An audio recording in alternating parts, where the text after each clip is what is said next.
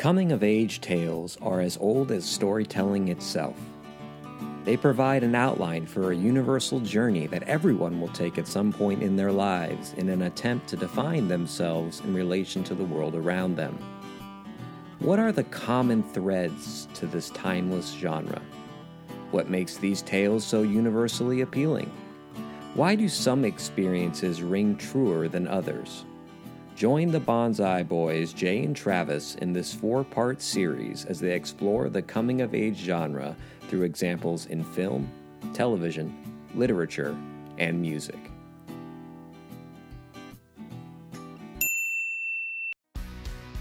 When you were in high school, or let's just say middle school, puberty era, right? What did you have, like a token, like an article of clothing that you would constantly, like that was a part of, like almost like your daily wardrobe, a token of puberty, if you will, which would be a good name for a high school reggae band, the Tokens of Puberty. What did you wear? What was your featured article of clothing? Did you have one? Jay, I'll let you go first. Not particularly, not like one thing. Like I remember, I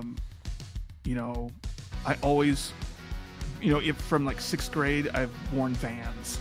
And so Vans have always been like a huge part of my the sliders or like the chunky skate ones.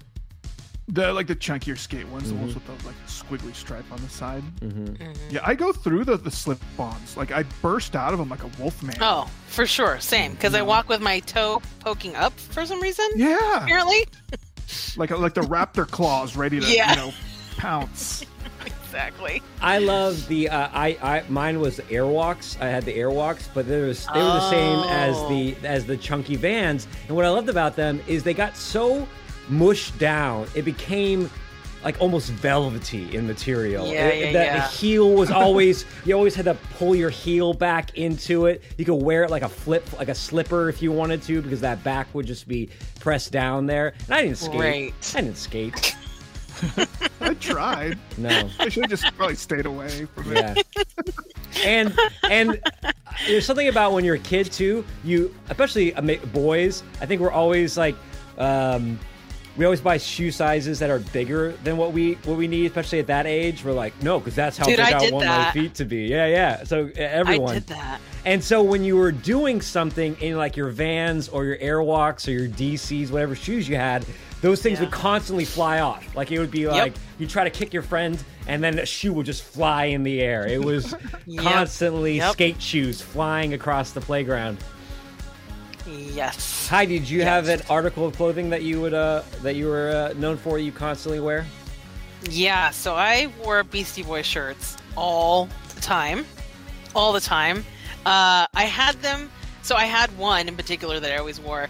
I wore it to my quinceañera. I had a quinceañera. I wore a Beastie Boys shirt to my quinceañera. I didn't wear the dress.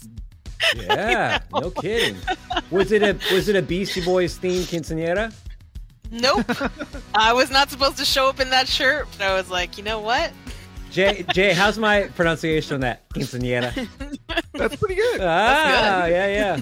I taught in Phoenix. I was invited to several quinceañeras. I didn't think it was appropriate, though. At that time I started teaching, they were 16. I was 22. I'm like, this is weird. I'm not going to this. I always wanted to go to one, though. You didn't want to go to mine because, like I said, I showed up and people are wearing Beastie Boys shirts. I would go to that one.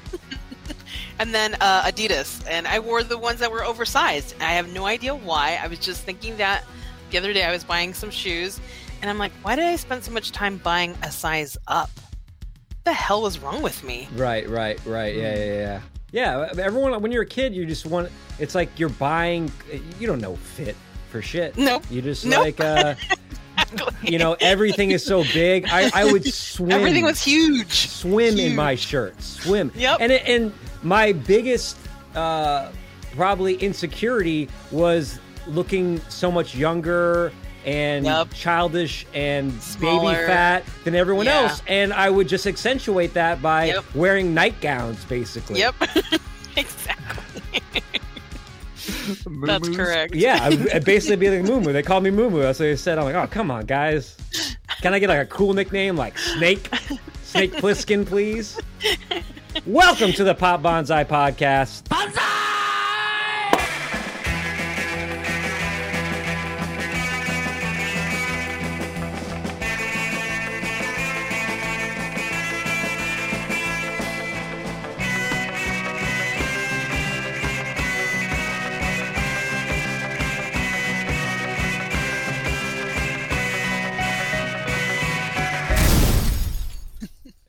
All right, Jay. We are on part 2 of our coming of age set. Oh, I already feel older as we move into part 2.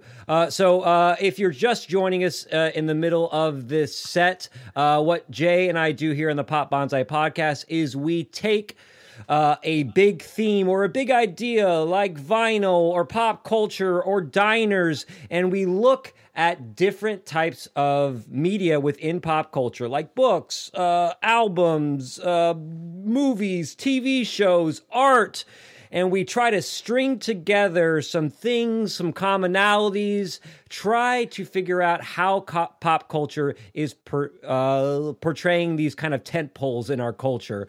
So you joined us on our second coming of age set, where we're looking at how coming of age is portrayed in films, in TV, and like I said, albums and books. So Jay, what do we have up for this episode?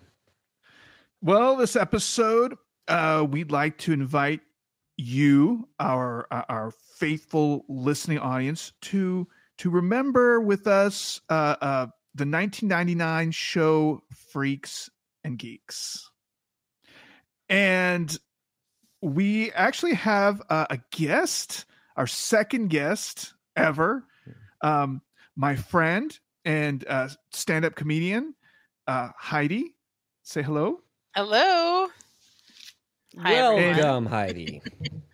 Yeah, we're really glad you can join us. And I talked to Heidi a couple weeks ago, and I asked her, it's like, hey Heidi, by any chance, do you remember that show Freaks and Geeks? And she goes, of course. I was like, it's in our handbook as a geek that you must watch this. No. Did you guys watch it when it originally aired? I don't think I watched it when it originally aired, but soon after. Wasn't too far after. How about you, Travis? I didn't grow up in the States, but I'd go and visit in the summertime. And I remember one summer I went back, and they were in the summer rerun season. I was watching TV, and one of the episodes came on. I think it was one of the earlier episodes. I was like, this is amazing. This is a great TV show. So for the rest of that summer, I tried to catch it. We didn't have a TV guide or one of those fancy cable boxes that just shows you what's going on. Yeah, the menu. And so I never caught it again. And then I saw the whole season when they released it on DVD. Mm-hmm. So that was like early, like 2006, maybe 2005, 2006, somewhere around there, and just watch the hell out of that. It was such a comfort like show and interesting and funny. It went well with my recreational habits at that time. So it was a real good space out and watch television on there. You're talking about playing drums, right? Yeah. Drums. Yeah, that's what I thought. Brushing up on multiplication and division. Exactly. Mathlete, Travis the mathlete. Yeah. I was like, I remember I got really into it. I was watching it. And I was teaching high schoolers. I'm like, you know how you have those days before holidays where it's like movie day? I was thinking, I'm like, can I just bring in like a couple? Can we just watch a couple episodes of Freaks and Geeks? And I'm like, they showed it on television. It's got to be appropriate for kids, right? Did you show it? I don't think I did. I was too afraid the principal would walk in and be like, "What are you doing?" As like somene's taking a bong rip in the show or something like that, or they're talking about helping them. Yeah, there's like or like someone's talking about once having a penis would be would be a rough episode. You'd have to really cherry pick your episodes to show the class. Totally. Maybe the Halloween one. The Halloween one, could there's underage drink? I don't know. Who knows? Yeah. Who knows? But now I got sixth graders, so that's all we do is watch Freaks and Geeks. Nice. So did everyone?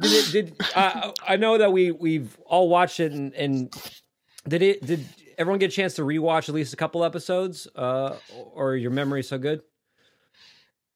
We watched them all. Yeah, I was going to go into this, and I told Jay, I said, "Yeah, I'll watch a couple of them. I'm not going to watch all 18 episodes. It's like 18 hours of television. I'm not going to do it." I started watching it, and I rewatched all of them. Right? It's hard not to. It is. It is very tough to not watch it. So let's get into this by, I guess, tying this into the coming of age thing. So Freaks and Geeks isn't breaking ground as far as being in a coming of age genre for television. There certainly have been shows on television before Freaks and Geeks that centered around that change from childhood into adulthood.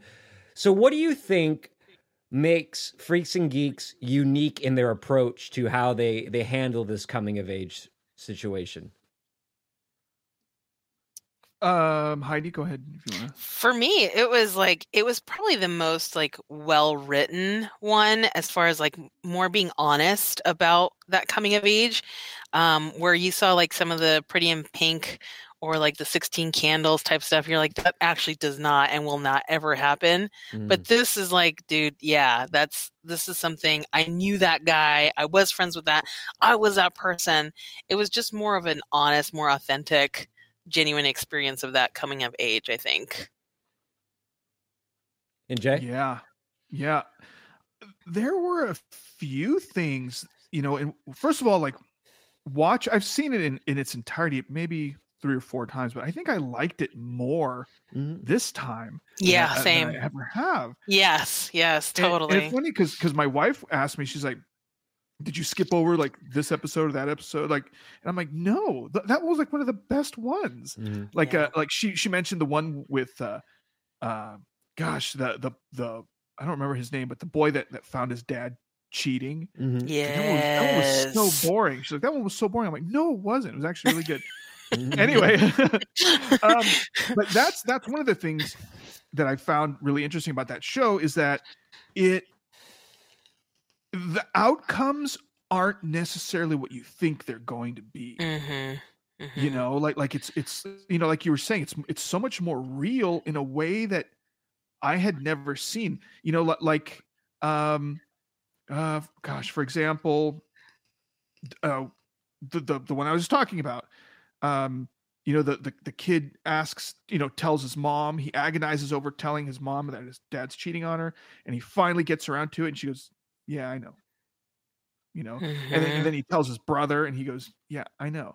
And he goes, dude, look at the outcome. Do you really want dad to leave? Is that what you want? You want to go hang out at his shitty little apartment on the weekends? And that was so real, right? Yeah. It was so like, damn, eye-opening that, like, I don't think I've ever seen that. It's just not cut and dry. The little arcs aren't like cut and dry and happy ending. It's like that. Yeah. Like bad shit happens and you got to deal with it. Right.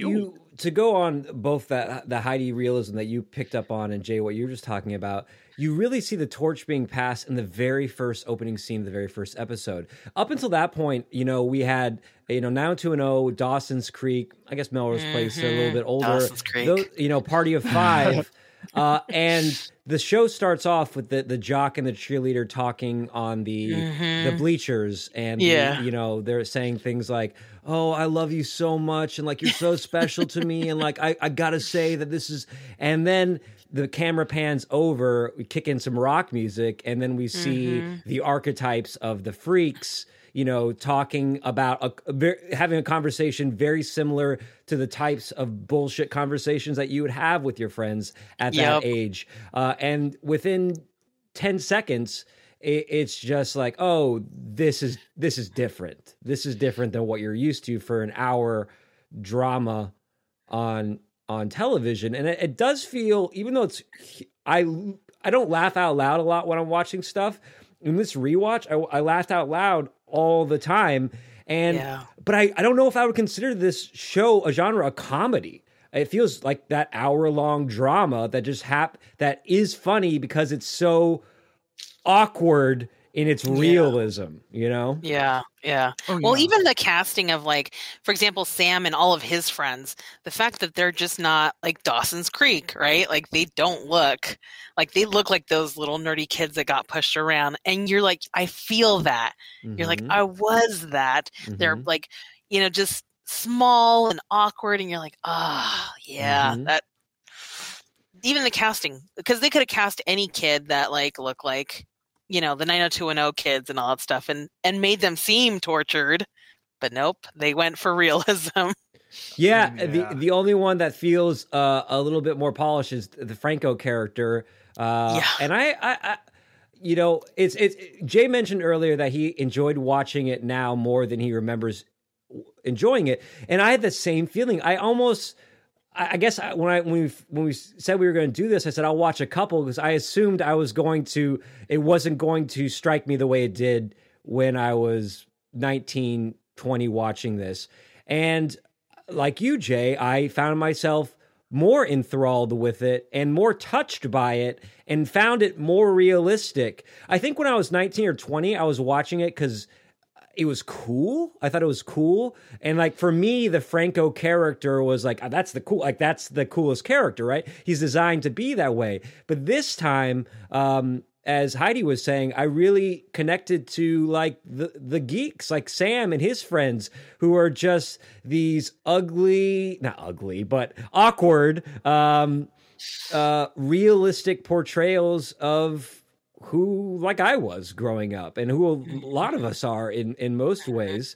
And I found that really interesting, and just like, wow, like the characters that I would kind of zone out whenever their scene came on before, when I watched it in my late teens, 20s, are the ones that I was most attracted to now. Yeah.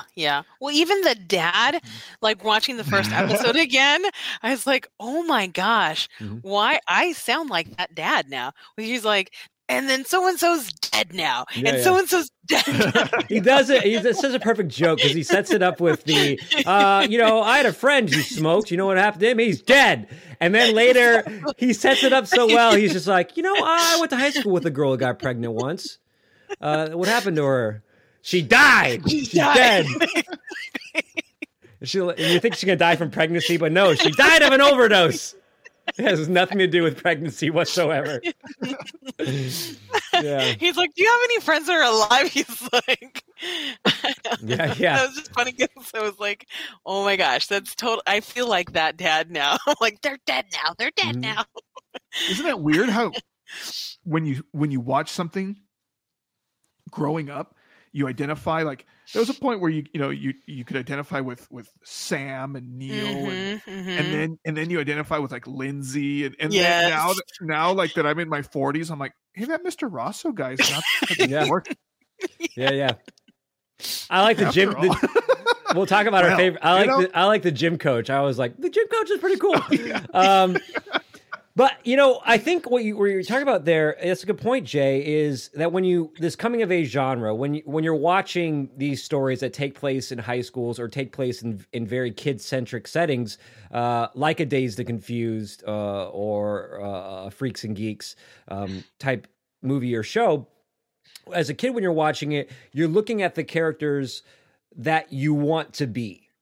Right? The characters you want to be. But when you're older, when you're past maybe that coming of age point in your life and you're looking back, you're looking at the characters that you were. Right? And so when you're a kid, you're like, oh, I want to be, Wooderson in Dazed and Confused. That's cool. I want to be the Matthew McConaughey character, or I want to be Randall Pink Floyd. But then when you look back, you're like, oh no, I'm the kid who always touches his nose too much. That's who I was, but when you're watching that movie, like, skip over this part, like give me it makes me feel weird. Give you Matthew McConaughey walking into like a Bob Dylan song I want to watch, but now you're like, no, I want to see this kid get spanked on the baseball field. Totally. So we talk about in the show. So let's talk about the archetypes in the show, because they seem to be reoccurring archetypes in coming of age stories. We have, of course, the two big groups, the freaks and the geeks, right? But within those two groups, you have subcategories, right? You have, so if we take the geeks for example, you have Sam, who's kind of like the everyman geek, right? Just someone who hasn't, puberty has just not hit him, so he's relegated to this grouping of geeks. Then you have Martin Starr's character, who is Bill.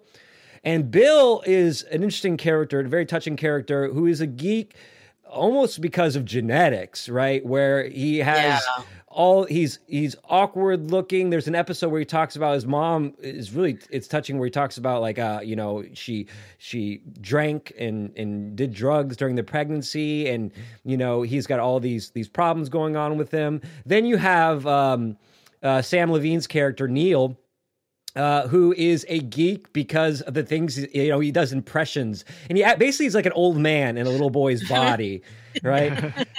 Then you have the freaks, where you have the cool guy, Franco. You have the stoner, who is Jason Segel's character. What's his name? Jason Segel's character. Why isn't he on this list? Oh, Nick. Ken. Yeah. Oh, Nick. Yeah. Ken. Seth Rogen. Yeah. Yeah. Ken is, I don't know, they didn't really quite figure out what to do with Ken as much in this thing. Then you have the what's her name? Not Buster. Busy Phillips. Plays Kim, and she's like the mean girl bully. So you have all these archetypes in there. So I'll throw this out there. One, what was an archetype that you thought they did really well, or why do you ultimately getting to the idea of why? Is it okay that these coming-of-age stories rely on these archetypes? What could be a reason that coming-of-age stories constantly rely on these archetypes? I know that's a lot of questions. Answer them all right now.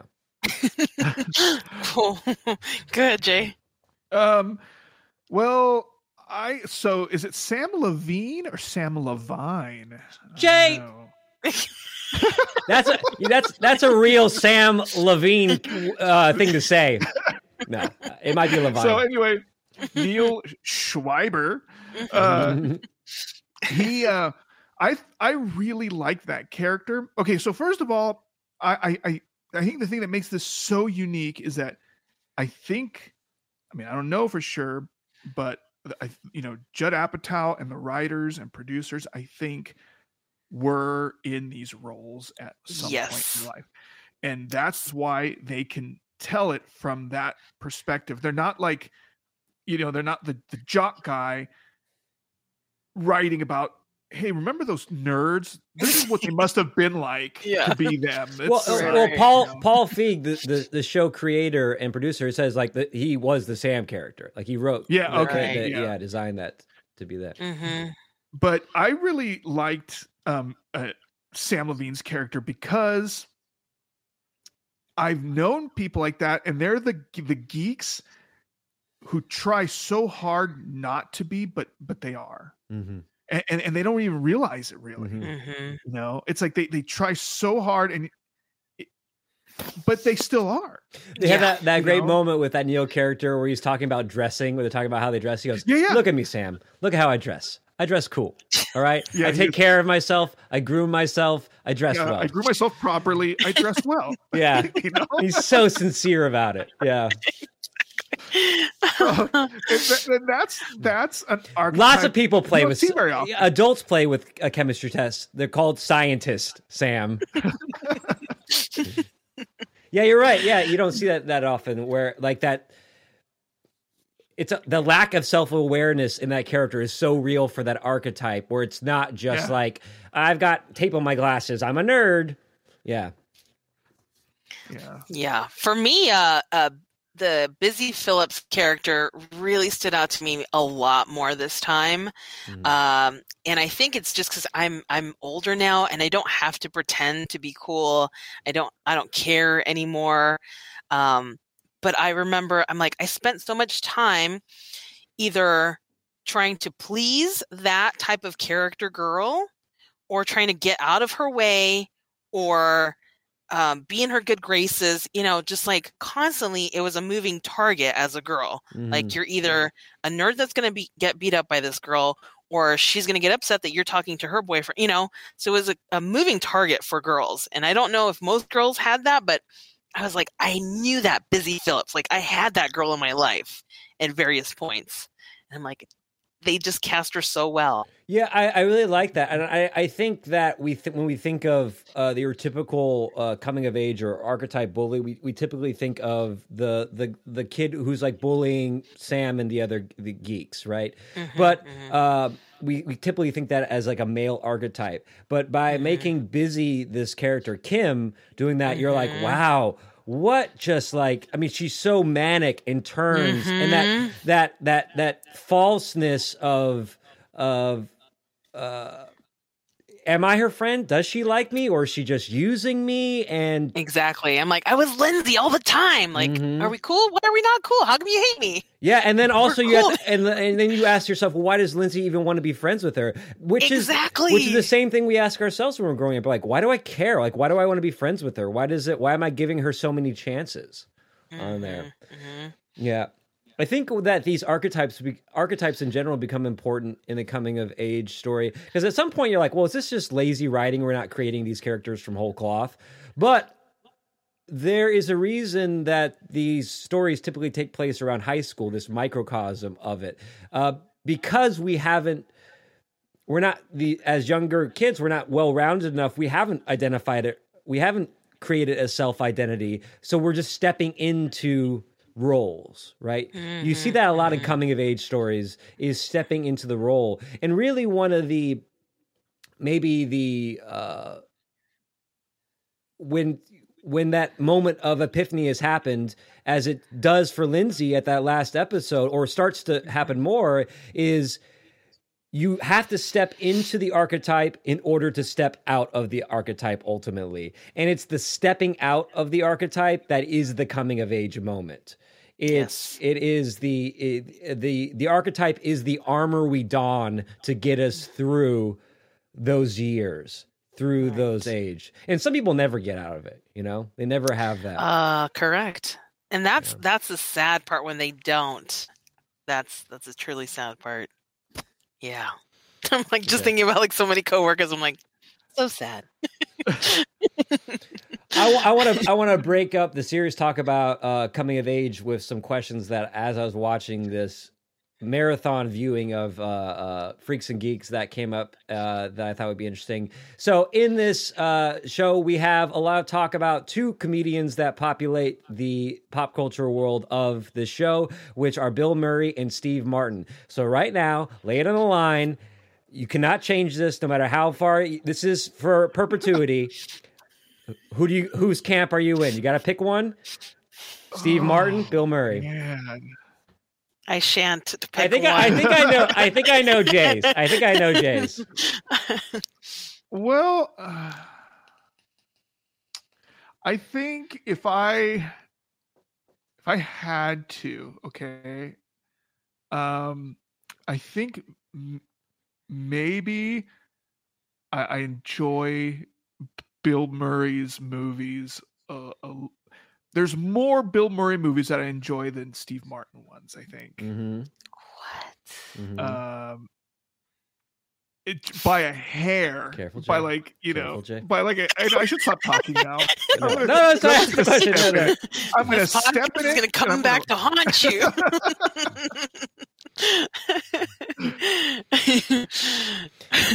Heidi, you're not answering? You're not committing it to stone? I love both of them, man. They're both geniuses in their own right, and both deserve to be well respected in their own universe. It's like, I'm not even going to geek out totally, but there's certain like superheroes you can't just say like, oh well, no man, no, you can't do that. I love them both. They're both great. But if I had to live in a world without one of them, which one would I lose? I would lose Bill Murray. I think Steve Martin. I have more of a connection to Steve Martin. I think I don't know. I think Steve Martin, they have had similar arcs, but I feel like Steve Martin his comedy he kind of goes on the kinder side. He comes from like the kinder side of things, and that a little bit wackier maybe if you look at his whole thing in there. But I don't know. I think Steve Martin. But again, I don't want to kill Bill Murray. But if it's a Sophie's Choice situation, Steve Martin. Take me. Take me. Yeah. I don't want to live in the world without either one. All right, so we have so maybe we talked a little bit about the archetypes. We talked about what separates this show from previous versions of coming of age shows on television. What benefits do you think having a coming of age show like this on television, where when it's coming out once per week? How do you think that differs as far as a medium for pop culture with this genre? Does it have benefits or minuses as opposed to a really big budget Freaks and Geeks movie, same type of characters, same type of cast? What's the benefit of this weekly dispersal of shows when it comes to this genre? Honestly, I don't think. I think shows that come out that are like this, that are a little too real like this, people don't like. Mm-hmm. I think either because most people either don't want to admit it and want to put it in their past, or weren't like that. They didn't get characters like that. Another show I can think of just off the top of my head was My So-Called Life. That's exactly what I was thinking. Bingo. Jordan Catalano. It's like most people are the douche jocks, and they can't, they don't know. But for the few people that get it, I think it's wonderful. I think it's so, it's almost like reaffirming in a way. It's almost like, okay, it's okay to be in my skin because obviously other people were, and this kind of crap happens to other people. Apparently it's not just me. It kind of lets you, I don't know, smooths things over a little bit.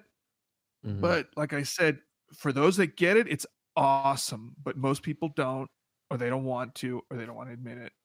Mm-hmm. So, I don't know. I don't really know if there's any benefit to showing shows like this. Mm-hmm. I think it's obviously for the character development, right? Like you can't get the depth, even for something as trivial as 90210. They had some like hard hitting episodes, Mm-hmm. But you would not have gotten that. You would have gotten a what is that movie with the one that says As If, Clueless. You would have gotten something like that, right? Then you kind of get something that's just very superficial. It's like they had to speed it up. Which also had a TV show. There was a Clueless TV show for a while. There was, yeah. Mm-hmm. I never saw it, but yeah, I mean, there was. But it's like, you're like, wait, she marries her stepbrother. You're like, wait, what? Like, so. Mm-hmm. Right. So there's not enough character development, and it just seems very superficial. Although some of the other like 80s teen movies did do a pretty good job where like, the 16 Candles got a little bit harder and in depth of things, but still you needed that episode by episode on a weekly basis to get to the root of some of these characters. Mm-hmm.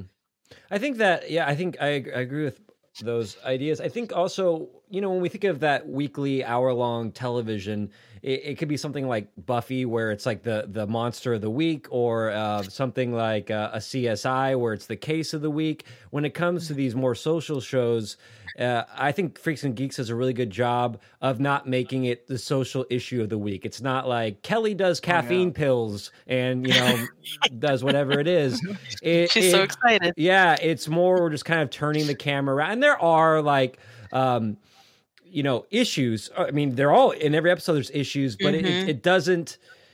It's not so in your face. And what I like about doing coming of age in a weekly hour-long episode is when we read coming of age books or sometimes movies, you see them go through their whole arc in an hour and a half, 2 hours, and there's a false sense of like, oh, you know what? So I'm going to have this moment and then things are going to change for me, as opposed to this long, it doesn't happen overnight. You get to see, especially I noticed it with Sam and the geeks, where it's just, there's small victories here and there that progressively, because the geeks do get cooler, a little bit cooler, but not like this huge arc, you know, like more people talk to them. And, you know, like a great example is when Sam is bullied and they strip him and he's running through the halls naked. And you're like, oh my God, this is mortifying. But it gives him a little bit of cred. You know, it gives him a little bit of cred. He starts dating the popular girl, which was very unrealistic. So unrealistic. I was wondering from a boy standpoint, I'm like, does that actually happen? Not really. But at the same time, what I love about that is how many friends in high school did you have that dated someone outside your clique, and there was that conflict about them being absorbed into those archetypes of the clique. In like, hey, at the end of that episode, he's like, "Are you going to eat lunch with us today?" He goes, "Yeah." He goes, right. You know, so I've had buddies who are like, we didn't see for like 2 months because they're dating like a tennis player, and you're like, "What are you doing?" And you're like, why are you wearing that sweater?" You're like, "Well, I'm trying to fit in, you know." Because you're being. It's funny you say that about the whole clique thing, because I thought about that. I tried to date outside of my clique, and it was bad. Yeah. It was real bad.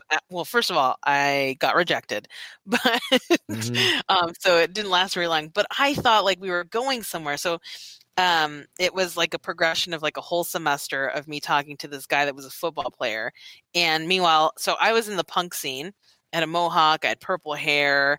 I mean, I was not like cute at all, but he was really nice to me, and we would talk every day at lunch. And I have no idea why now to this, you know, like, I'm like, why did we talk? So eventually we were going towards our class after lunch, and I said, "Hey, you want to go to prom together?" And he laughed at me, and he was all, "No." And I'm like, "Okay, why not?" And he's like, "I'm going to go with a cheerleader." And I was all, "Oh." And he's like, "That's what we do." Ah. Like, yeah, exactly. Like, hey, ho, let's go. Hey. That's pretty drastic, Heidi. It was. Yeah, exactly. And all my friends were like, "Dude, what are you doing? Like, you're talking to a football player." And I'm like, "Yeah, man, but like, he's like a cool guy. Like, he's really smart." And I thought like I was going to like turn it around. Like, this is going to be like, you know, that union of like worlds. Well, I think pop culture romanticizes that idea of dating outside your clique. I mean, how many times like, does Pacey decide that he's going to date, you know, like the dorky girl? And then it doesn't work out, right? And I remember having that too, about being like a crush will develop on someone who's like, I had one who was like this very Christian girl and stuff like that. But I'm like, ooh, maybe that like there's like maybe the two opposites will create this new. But there is. Pop culture constantly romanticizes that. I mean, even back to Romeo and Juliet, two houses. Yeah. I guess they're both alike in dignity and grace, but but at the same time, there's different. The wrong side of the tracks, you know. Yes, totally. Let's talk about some favorite episodes. Okay, so the rules are none of this bullshit. Well, I got two, and then you say two, and then you take one of someone else's. The rules are: does everyone have like the episode list pulled up where you can see the name of the episode? Oh, that's a good idea. Yeah. Okay. So I got mine pulled up, so I'll continue bantering as I see you guys' eyes on your screen. So there are 18 total episodes. However, when they're laid out in the track, the last 3, and correct me if I'm wrong, were unaired, and so they're out of chronological order. And they're also the weakest ones, but they are out of it. So the arc of the show really ends, I think, on like episode 15. All right. We'll let our guest go first. I'm trying to think like what my favorite one was. You know, I I remember, I know you hate apparently the last 3 episodes, but those were some of my favorite ones because I remember so my brother actually introduced me to the show. He was into it and I was watching it finally and I saw the last episode and I'm like, that's not it. Like there's no way. Like it's gonna come back, right? And he's like, no, it's not ever going. Like it was many years later. He's like, well, one of those 3 is really Kim Kelly or Kim centered episode. Is that your favorite? That's the one. That's the one. Yep. Her stepdad is so great in that. Yes, that's the one. When he's beating on the car, just like, get out! How terrifying is that moment? Like I feel just like, oh my God, this is terrifying.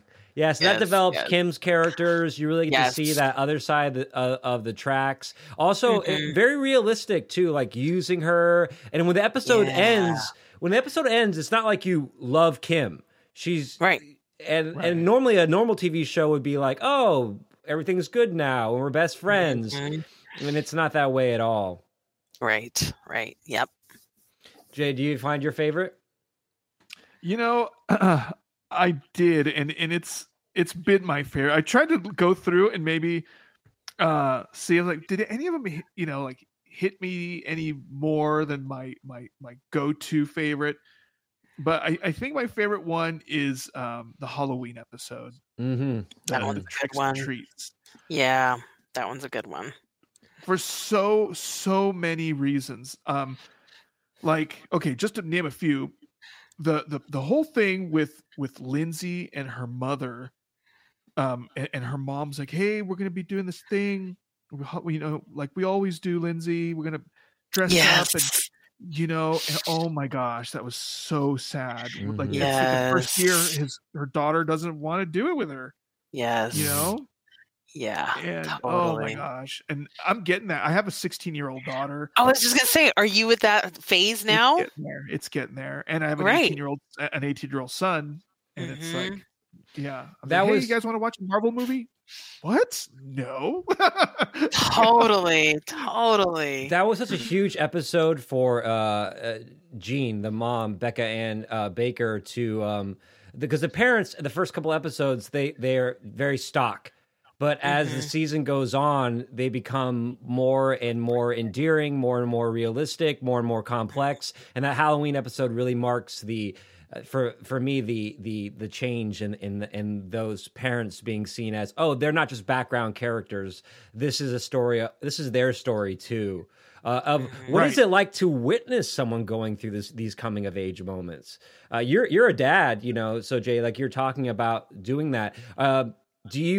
So you see that in your kids? Do you use pop culture to help them out at all? Because that maybe they're past the point of sitting down having a lecture, but you're like, if you hear something, do you ever prescribe hey, watch Freaks and Geeks or watch this episode or watch this movie or listen to this album? No, so I was exaggerating a little bit there.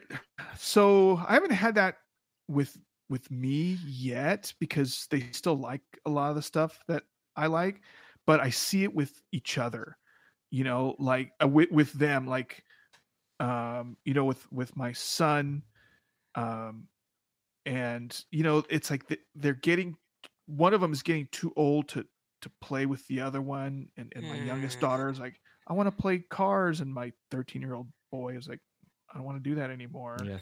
And seeing that is more heartbreaking than doing it with me, because they're like, oh gosh, they used to be like such little chums, and now one of them's aging out. Right? Yeah. Well, I have 10 years difference between my kids, and just today we were in the car and Alina said something about like it's really hard to talk to our youngest, the 4-year-old Vera, and I'm like, well, just love her. Like that's all you have to do is just love her. Mm-hmm. You don't have to do much. Just she's 4, and she's just like, I do, and she's like, I just don't know what to talk to her about. I'm like, she's 4, like she doesn't care. Right. But it's so weird because like you said, like prescribed pop culture, like I was all about Parker Posey growing up. And so I'm like, watch this Parker Posey movie. And she's like, no thanks. No. No. I have an allergy to that medication, that prescription.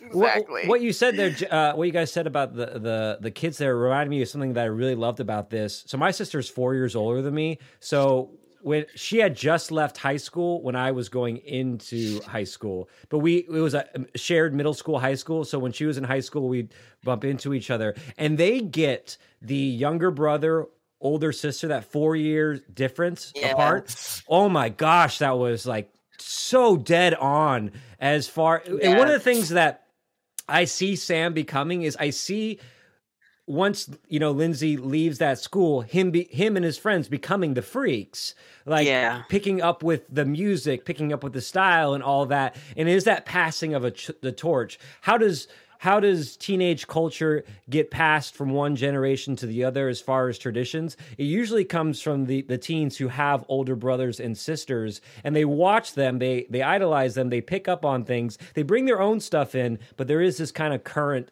that keeps teenage culture from changing too much because there is a passing down of that torch. Now, high school in 2021 looks different than high school in 1950s, but there are still some elements that are very much the same because they just haven't been able to be watered down in that passing of those things. Well, I think like jocks, right? Like the fact that there are jocks and nerds, like that's still been a thing forever, right? Yeah. That dynamic has never changed, and there's still a division between that dynamic. There's not like really so many kids that are like, well, I'm both a nerd and I'm an athlete. Yeah. Oh yeah. And it's still like that. It's still like That's that. what I'm saying. My son is in band and he's not a jock. Right. And he tells me stuff that he goes through, and I'm like, this should ever change? No, it's so bizarre. Yeah. How bizarre. No, totally. My kid was born Gothic, and she's just Gothic. And I see how people like talk to her and treat her, and I'm like, man, it never ever changes. So, but I know the dynamic you were talking about, Sam and Lindsay, because my brother and I are 3 years apart. And I was Lindsay a lot of times where I was defending him because he would get beat up or bullied or whatever. And I was that big sister of like, hey, get away from him. And he's like, don't defend. You know what I mean? Like, I felt so bad. But then in high school, he got bigger. Then he was taller than all the kids. And then kids were like, oh, yeah, exactly. Like, hey, how's it going, Mark? That was such an awesome part. I forgot about that part. It was like the very first episode. And like, gosh, it's so cool that Lindsay's so tough, man. Yeah. Totally. Yeah. But later, like in the episode, like that Kim Kelly episode you're talking about where she's being rude to him, like she doesn't have his back as much on that. And that's very realistic too, is like sometimes they can be very sweet and sometimes they're like, maybe you are a geek. And that cuts him so deep. Like, so tough. I think my favorite episode, I was about to break my own rule. I was about to be my two favorite episodes are. I'm like, since I went last, I can pick two. And no, which one am I gonna say? Okay, so I'm gonna go because they have I'm gonna go with choking and toking. This is the episode where Lindsay tries pot, and this is where Bill almost dies from eating the peanut. And a couple of things I like about this one. I think this is some of Linda Cardellini's best acting in this. She's in this rewatch. I was just floored by her acting ability that I did not appreciate when I first was watching these shows. Many years ago, and this one, it isn't the pot stuff. It is when she is stoned and her friend, her like Bible friend, is talking. Millie? Yeah, Millie. Very good. Millie helps her get out of the situation, and she's talking to Millie about like, what like why aren't we friends anymore? And she goes, I thought we were friends. No, but not like really. And she's like, well, we're gonna start hanging out more and stuff like that. And Millie says it. She goes, the part that sucks is that tomorrow when you become when you're not stoned, we're just going to go back to being acquaintances. And that struck me in the coming of age thing. We talked about this, Jay, I think last episode with City of God, is part of the things that make coming of age so sad to me, and why I usually cry even at like happy moments coming of age, is because there are lines you cannot go back. There are, when you cross over that, you can't go back to that innocence, and you can't go back to those connections that you had when you were there. And I had friends that I hung out with, like, were my buddies in elementary school and middle school, but when I got into music and started hanging out with different crowd, things just weren't the same. And we were always friendly, and we always had each other's backs in a sense, but we weren't hanging out. And we weren't having those things, and so that moment was beautifully acted, one, and two, so touching. And then when you pair that with Bill almost dying, and that bully scene where his bully comes in and is like, "Man, I wanted to be like you." It pairs so well with Millie's thing. But you weren't nice to me. You didn't let me play with your rocket, and now I'm supposed to be all nice to you. And then he invites them. He's like, "Well, why don't you come to the sci-fi con?" You know, he's like, "Oh man, William Shatner's going to be there." And at the end, you see him. He's just like, "I can't do it." When he sees him all dressed up, all dorky, he's like, "I can't do it." Like that episode, like I'm sitting there, I'm like, like a couple of nights ago, I'm just like, "Holy shit, this is too much, man." Right? It's too real. Totally. It is too real. It's so funny because, like, I grew up in LA, and most of the kids were like gangster kids, and me being like just like this like punk kid, there was that time where like, man, I can't talk to like these little kids that are all into gangs. I'm only talking to the punk kids now. Yeah. But I would see them like, "Hey, Heidi, what's up?" And I'm like, "Hey." And it's like, we're not the same anymore. Like, we're not tight. I don't even know your world. Like, that was just like, dang. That, like you said, it's just like, you can't go back. You can't go back. You can't go back. Yeah. No. So weird. Well, as we're approaching the last little part of our episode here, I've been asking you guys some questions, but I don't want to. I don't want to hog the directions here. So, is there when you were watching these, or when you were rethinking about these episodes, is there anything that either of you want to bring up or pose to the group as far as things that you noticed or are curious about? So one of the things that I kind of didn't like about this, and it was just a small, I'm just, picking nits here, but so when in one of the beginning episodes, they kind of explain Lindsay's reason for, going to the hanging out with the Burnouts, and they kind of attribute it to her grandmother dying. And she's kind of depressed. Right. She's kind of starting to her act out, toehold on realities, kind of. She's acting out. And I'm like, why does there have to be a reason? Why can't you just realize that shit sucks? You can't. That's what I did. I didn't have a reason. I had a really good childhood. I didn't, but when I got to, I was like, look at those guys. I'm like, yeah, your shit sucks. Your football games and your music and everything you stand for is total bullshit, and it sucks.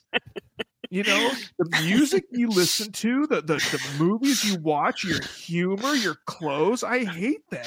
Yeah. I don't want any part of it. I'm going to go over here where, and then in grade school, those guys never liked me anyway. Exactly. So why should I kiss their ass? Why should I conform to that? Yeah.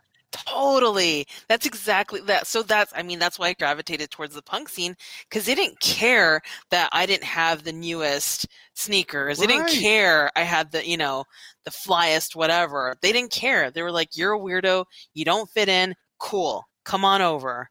And that's exactly what attracted me to that group. And you're right. It's not like a necessarily like something dramatic had to happen in order for me to go to that side or whatever. It was just one of those things where it's like, I never really fit in with that group. So I found a group of people that finally understands me. Yeah. And I'm not going to lie to myself and pretend to like what those people like, because it would totally, not be genuine to myself. Yeah. Well, it's funny that you bring that up because I thought that was weird too, and I'm like, I'll let that one pass. I guess I didn't have a problem. I didn't have a problem with that so much because as part of the coming of age genre, you often see this. What kicks it off would be some kind of tragic event that puts a character into a heightened state of change needs to be made. So think of it in the terms of the hero's journey, right? We have the ordinary world, and then we have the crossing the threshold, right? And you need that moment, that push. That character always needs that push. Sometimes it's a threshold guardian, a catalyst, or sometimes it's a threshold guardian that helps them get across. Now, in reality, like something like maybe like Catcher in the Rye, which is we'll talk about a lot next week, but in the fictional version of coming of age is how do we get a character from the ordinary world into this new world, which we're going to see them explore and ultimately grow from. And so for Lindsay, she needed that catalyst to get her in there. And that line, and instead of spending an episode, where we meet Lindsay as who she is, we get to put her right into geek mode by that line of like, oh, she's been acting weird ever since grandma died and she started wearing our dad's Vietnam, jacket. Right. So from a storytelling aspect, I get the choice, but is that always the case when it comes to us as the audience living it? And that's, I think, where pop culture portrayal of coming of age, which is one of the things we try to do on this podcast, is to see the difference of the reality of a big idea as opposed to the portrayal of it in pop culture.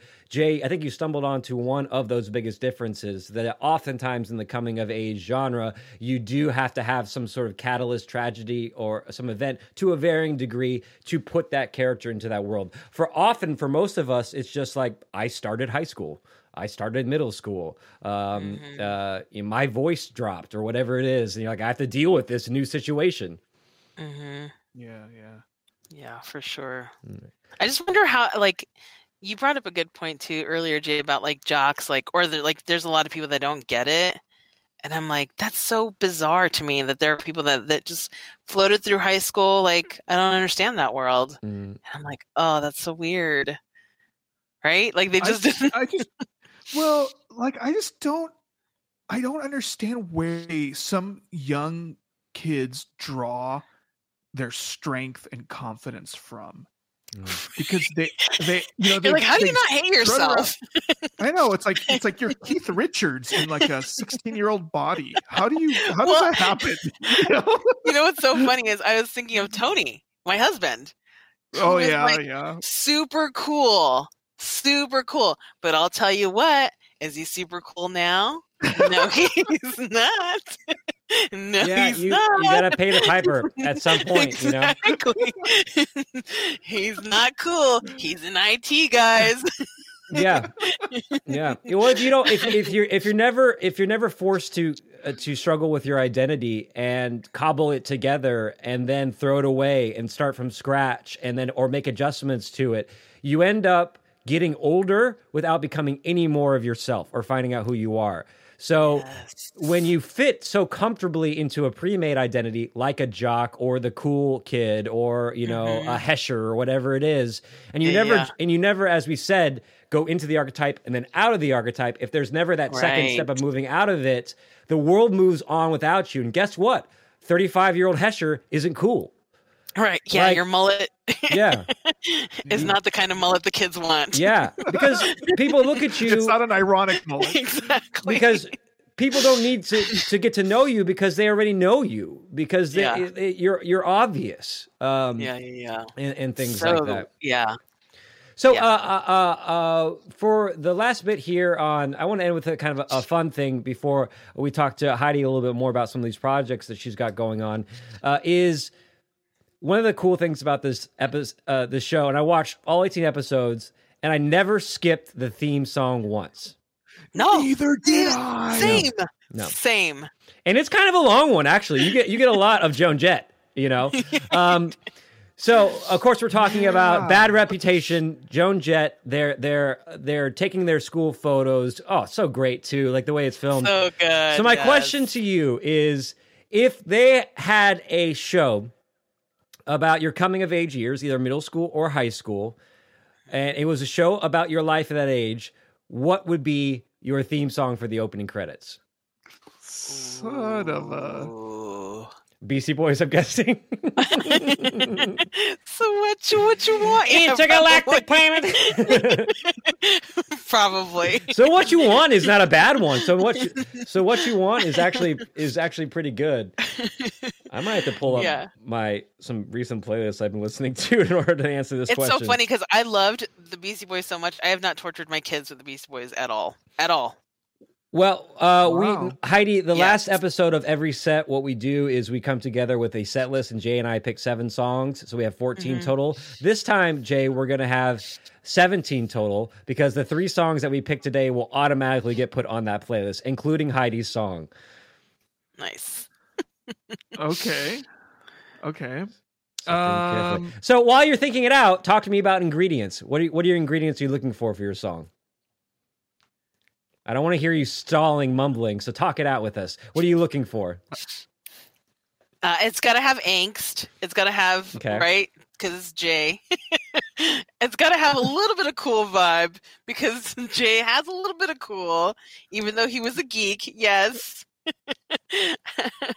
Let's see, what else? I'm just describing things that I know about you. It's got to be a little angry, but not like... I feel like it's got to be like the genre's got to be. It's got to be punk genre, right? It's got to be like something totally. punk. Yeah. Totally.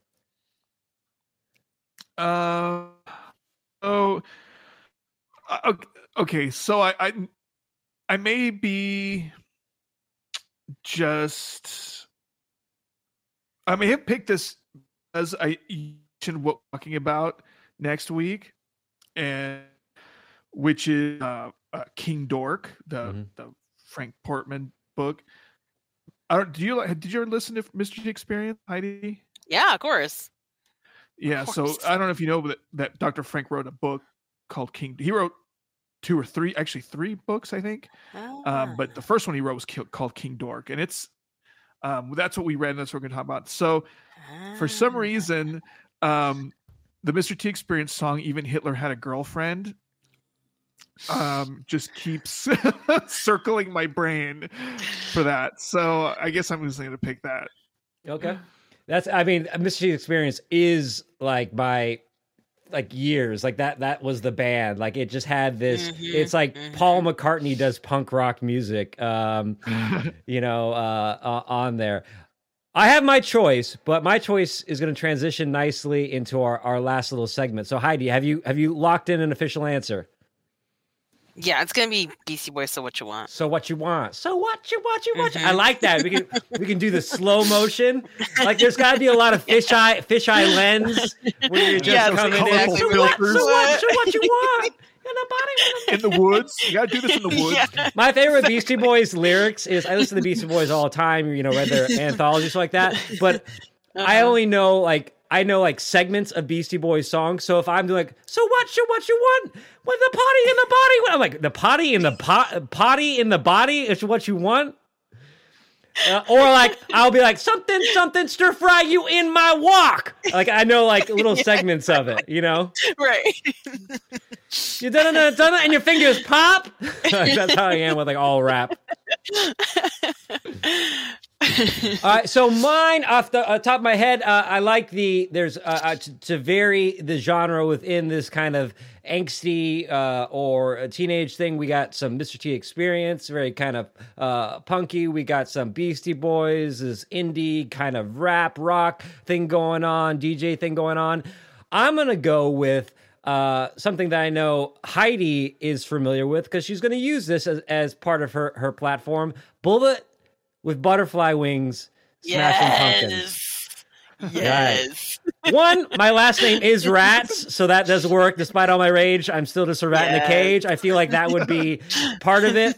And 2, that song, that whole album, Melancholy Infinite Sadness, was the bridge from my elementary years into my freak years. There was that was the bridge. That album in particular was the bridge from the geek to the freak in me.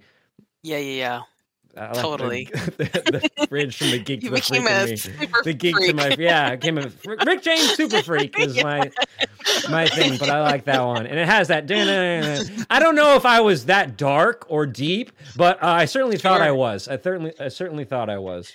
Yes, totally. Well, before we end this episode, I want to throw it over to Heidi. Heidi and I just met today. I know Jay and you go a ways back, but I also, from what I gathered from Jay and from talking to you, you are a creative person who's got your fingers in a lot of creative pots. So, is there anything that where people can go and see you or hear more about your take or views on the world, or anything that you're wanting to launch that people could be looking out for? Yeah, you can find me on Twitter at Heidi. I think it's Heidi Geldis, at Heidi Geldis, on Twitter. And then you can find my website, Despite All My Cage, not All My Rage, All My Cage, because it is about Nicolas Cage. So, yeah, go to despiteallmycage.com, subscribe, and then you'll be able to get eventually a podcast, eventually an app. I'm working out some kinks. But yeah, there's a lot of fun stuff in there. Sometimes I do stand up, so maybe you'll see me out there again soon. Thanks for giving us the who, what, where of your projects here. If you want to find more Pop Bonsai, you can go to popbonsai.com. You can find us on iTunes or Spotify or several of your preferred podcast providers. We are halfway through our coming of age set. We have done City of God. You have just listened to Freaks and Geeks. And up next is the novel King Dork. So that will be coming out soon. Feel free to like us on Instagram at what, Jay? I always forget. Pop Bonsai Podcast. And there's some underscores in there, like pop underscore bonsai underscore podcast. Or one of my favorite things to do on this podcast is we make playlists based on our findings, whether it be our favorite Bowie songs or our favorite Halloween playlist songs or our favorite. What was our last one we did? It was a good one. Oh, Gamer set. That was a little bit tougher one, but that was fun stretching and finding that. You can find that on our website or on YouTube or Spotify. If you type in Pop Bonsai with an A, not an O, on Google, you'll be able to find us. And when you do find us, say hello to your mother for us. And until next time, we will see you on the next Pop Wave. Bonsai!